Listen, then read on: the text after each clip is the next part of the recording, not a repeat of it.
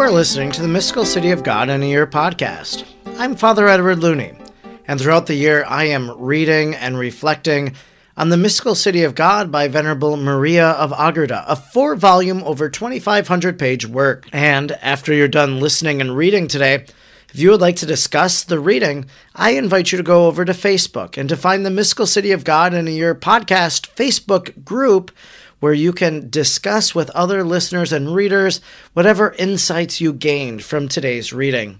Today is day 33, and we are reading from Book 1, Chapter 17. We'll pick up where we left off yesterday, 258 to 264. And he said to me, "Write, for these things are most faithful and true." And he said to me, "I am the Alpha and the Omega, the beginning and the end." According to our way of speaking, God was deeply grieved because the great works of love performed for us in the incarnation and redemption should be so much forgotten, and as a remembrance of these great benefits, and as a satisfaction for our ingratitude, he commands them to be written.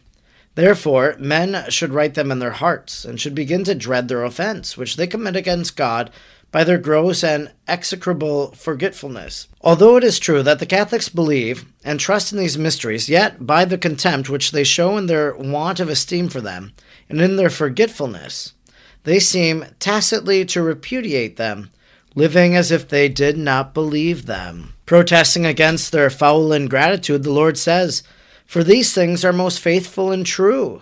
Let the torpid and listless mortals in their sloth and listlessness understand that these words are most faithful, as well as most powerful, to stir the human heart from its torpidity, as soon as they become fixed in the memory, pondered, and revolved in the mind as the most certain truth.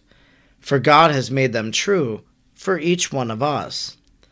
But as God does not repent of his gifts, Romans 11:29, and does not retract the good which he confers, even if man makes himself unworthy, he says, "It is done," as if he wanted to say to us that although by our ingratitude we have offended him, he will not turn back from his course of love. But having already sent into the world the most holy Mary, free from original sin, all that pertains to the incarnation is already an accomplished fact.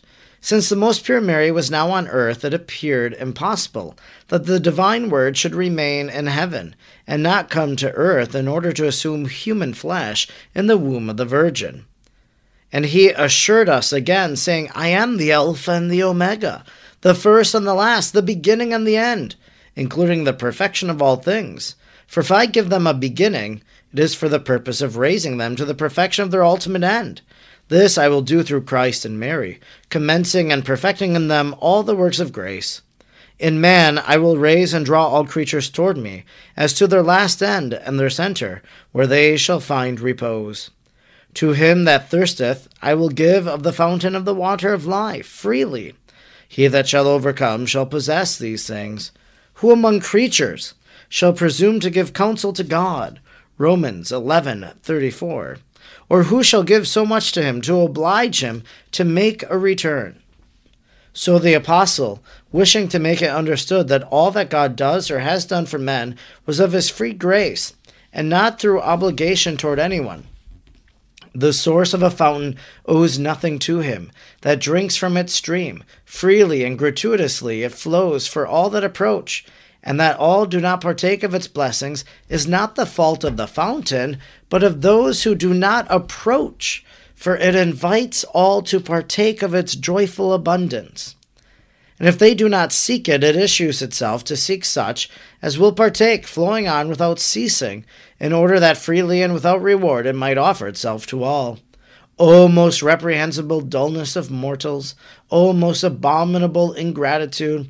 If the true Lord is in no way obliged to us, and if he has given and gives all out of liberality, and if he has even exceeded all his graces and benefits by becoming man and dying for us, thus giving himself to us entirely and letting flow the stream of his divinity, until it meets our human nature and unites itself with us, how is it possible that we, being so desirous of honor, glory, and delight, do not hasten to drink from this freely flowing fountain?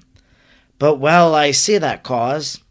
We do not thirst for the true glory, honor, and happiness, but we seek only for the apparent and deceitful ones, despising the fountains of grace, which Jesus Christ has opened for us by the merits of his death. Isaiah 12:3.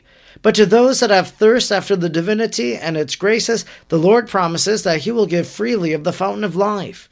Jeremiah 2:13. Oh, what a great sorrow and pity it is that having discovered the fountain of life, so few are thirsting for it, and that there are so many who run after the waters of death. Those that conquer the demon, the world, and their own flesh within themselves will certainly possess these things, and it is moreover said that he offers them. For it might be doubtful, lest the waters of grace might at some time be denied or withdrawn. Therefore, in order to assure us that they are offered freely in our possession, without limit or restriction, over and above, the Lord hastens to certify all this by another assurance, saying, I shall be his God, and he shall be my son. And if he is to us a God, and we are to him as sons, it is clear that we are made to be sons, and being sons also heirs of all his goods. Romans 8:17. And being heirs, although all our heirship is that of grace, we are made secure of our inheritance, just as children are secure in the inheritance of the possession of their parents. As he is Father and God at the same time, infinite in his attributes and perfections, who can estimate the goods which he offers us in making us sons? Therein is included the paternal love, our preservation, our vocation, our enlivenment and justification, all the means thereto, and finally our glorification and the state of happiness, which neither eyes have seen nor ears have heard, nor ever entered into the heart of man. All this is destined for those that conquer and have shown themselves true and courageous children. But the fearful and the unbelieving and the abominable and murderers and whoremongers and sorcerers and idolaters and all liars, they shall have their portion in the pool burning with fire and brimstone, which is the second death. On this formidable roster, innumerable sons of perdition have written their names of their own accord, since infinite is the number of the foolish who blindly have chosen death, blocking up for themselves the path of life. For this path is not hidden to those who use their eyes, but only to those who willfully close their eyes and who have allowed and are allowing themselves to be fascinated and deceived by the fraudulent tricks of Satan. According to the different inclinations and tastes he proffers, then the poisonous cup of vice, after which they seek. The fearful are those who continually hesitate and thus fail to taste of the manna of virtue and never enter into the pathway of eternal life, to whom virtue appears insipid and burdensome, though the yoke of the Lord is sweet and his burden is light. Matthew 11:30. Deceived by this fear, they are overcome by their cowardice, rather than by the difficulties. Those other ones, the unbelievers, neither admit the truths are revealed, nor give belief to them like the heretics, pagans, and infidels. Or if they do believe them, like the Catholics, it seems as if they heard them from afar, and only through the faith of others, not giving full assent to the evident truth contained therein. Thus, they hold but a lifeless belief, and they live like unbelievers.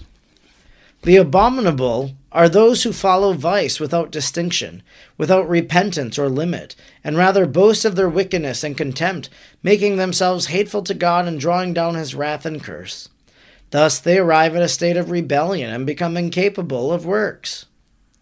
They draw away from the path of eternal life, as if they were not created for it.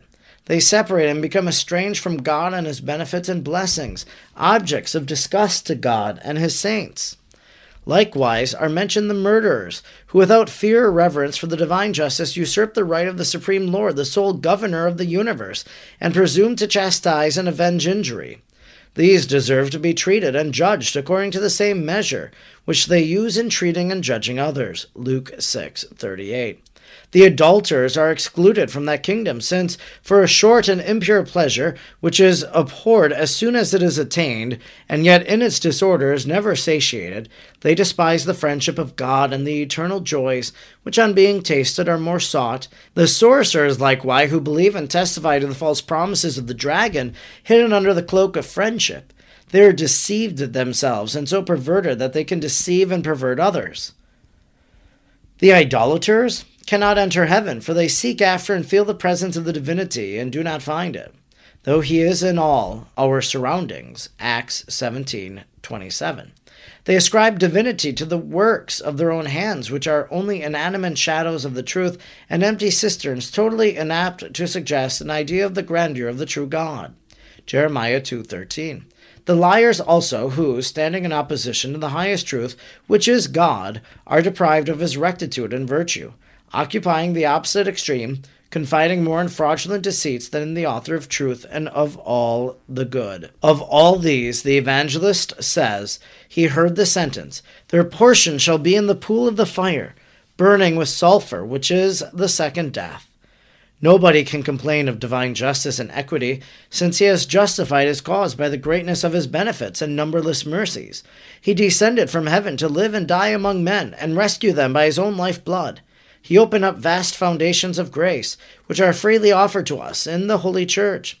In addition to all this, he gave us his mother, in the foundation of her most holy life, through which we may attain it. Therefore, mortals cannot excuse themselves, if, in spite of all these gifts, they have not made use of his grace, and if they have abandoned the inheritance of the eternal life in the pursuit of the momentary delights of their mortal life. No wonder that they have harvest that which they have sown, and that their portion shall be in the terrible abyss of burning brimstone, from whence there is no redemption, nor hope of life, when once the second death of punishment has overtaken them. Although the second death is infinite in its duration, yet more wicked and abominable was the first death of their sin, into which they voluntarily precipitated themselves, for the death of grace caused by sin is opposed to the infinite sanctity and goodness of God. It offends him who is to be reverenced and adored.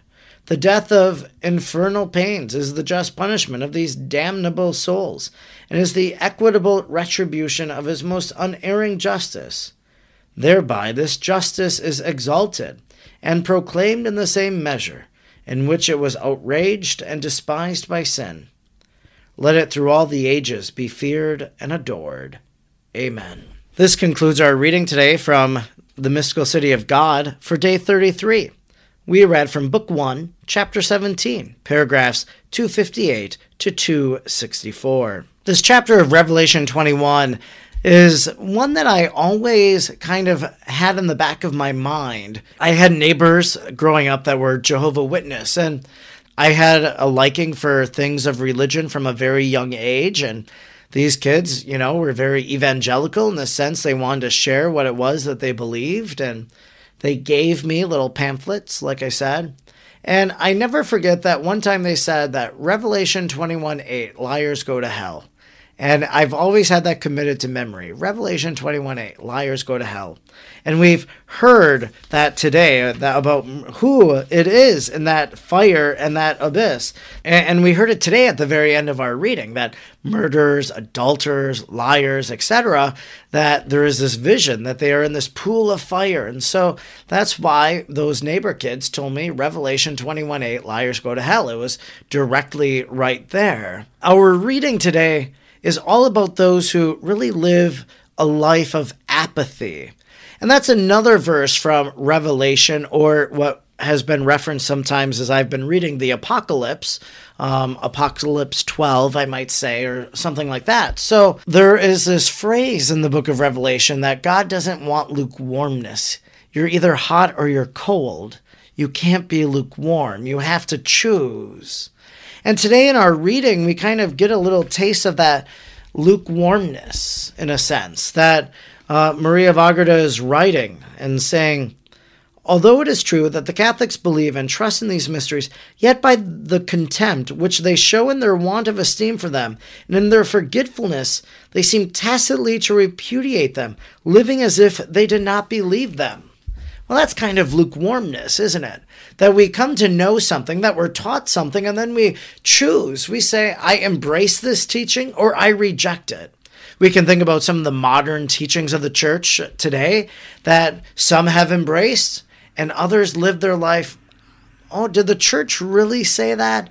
I'm going to pretend like they didn't. I don't want that to guide my life. And so this, again, we talk about examination of conscience. We need to examine our motives. We need to examine the different aspects of our life and our faith life, our life with God, and determine whether we are living as if we don't believe them, that we live what we believe, that we put into action what we profess, that we proclaim it by our mouth, that we live it by our life. There is this analogy Marie of Agreda uses. The source of a fountain owes nothing to him that drinks from its stream. Freely and gratuitously it flows for all that approach. And that all do not partake of its blessings is not the fault of the fountain, but of those that do not approach. For it invites all to partake of its joyful abundance. Well, it's not the fault of God if we're not going to that fountain. It's our fault. We need to partake. We need to drink from that stream of life-giving water that the Lord Jesus wishes to offer us. And then we make the segue then into choosing sin. But while I see the cause, we do not thirst for the true glory, honor, and happiness, but we seek only for the apparent and deceitful ones, despising the fountains of grace. That sometimes we don't choose what's good for us because we desire something else. Go back to the garden. God says, don't eat from the tree, this tree. Eat from every other tree, but not this tree. And what do? The serpent convinces them to eat from that tree. And so sometimes we think something looks so good when it's really not good. We want to pursue that which is good, to turn away from sin, not to choose it, to, again, live our lives not indifferent to the gospel, but allowing the gospel to inform everything that we do in our lives. Again, Marie of Agreda writes, "For this path is not hidden to those who use their eyes, but only to those who willfully close their eyes, and who have allowed and are allowing themselves to be fascinated and deceived by the fraudulent tricks of Satan." We want to walk on the path of God. We want to have our eyes open and to see how the good Lord is leading us. Don't allow the trickery of the evil one to deceive you, but allow the gospel of Jesus to guide every action of your life.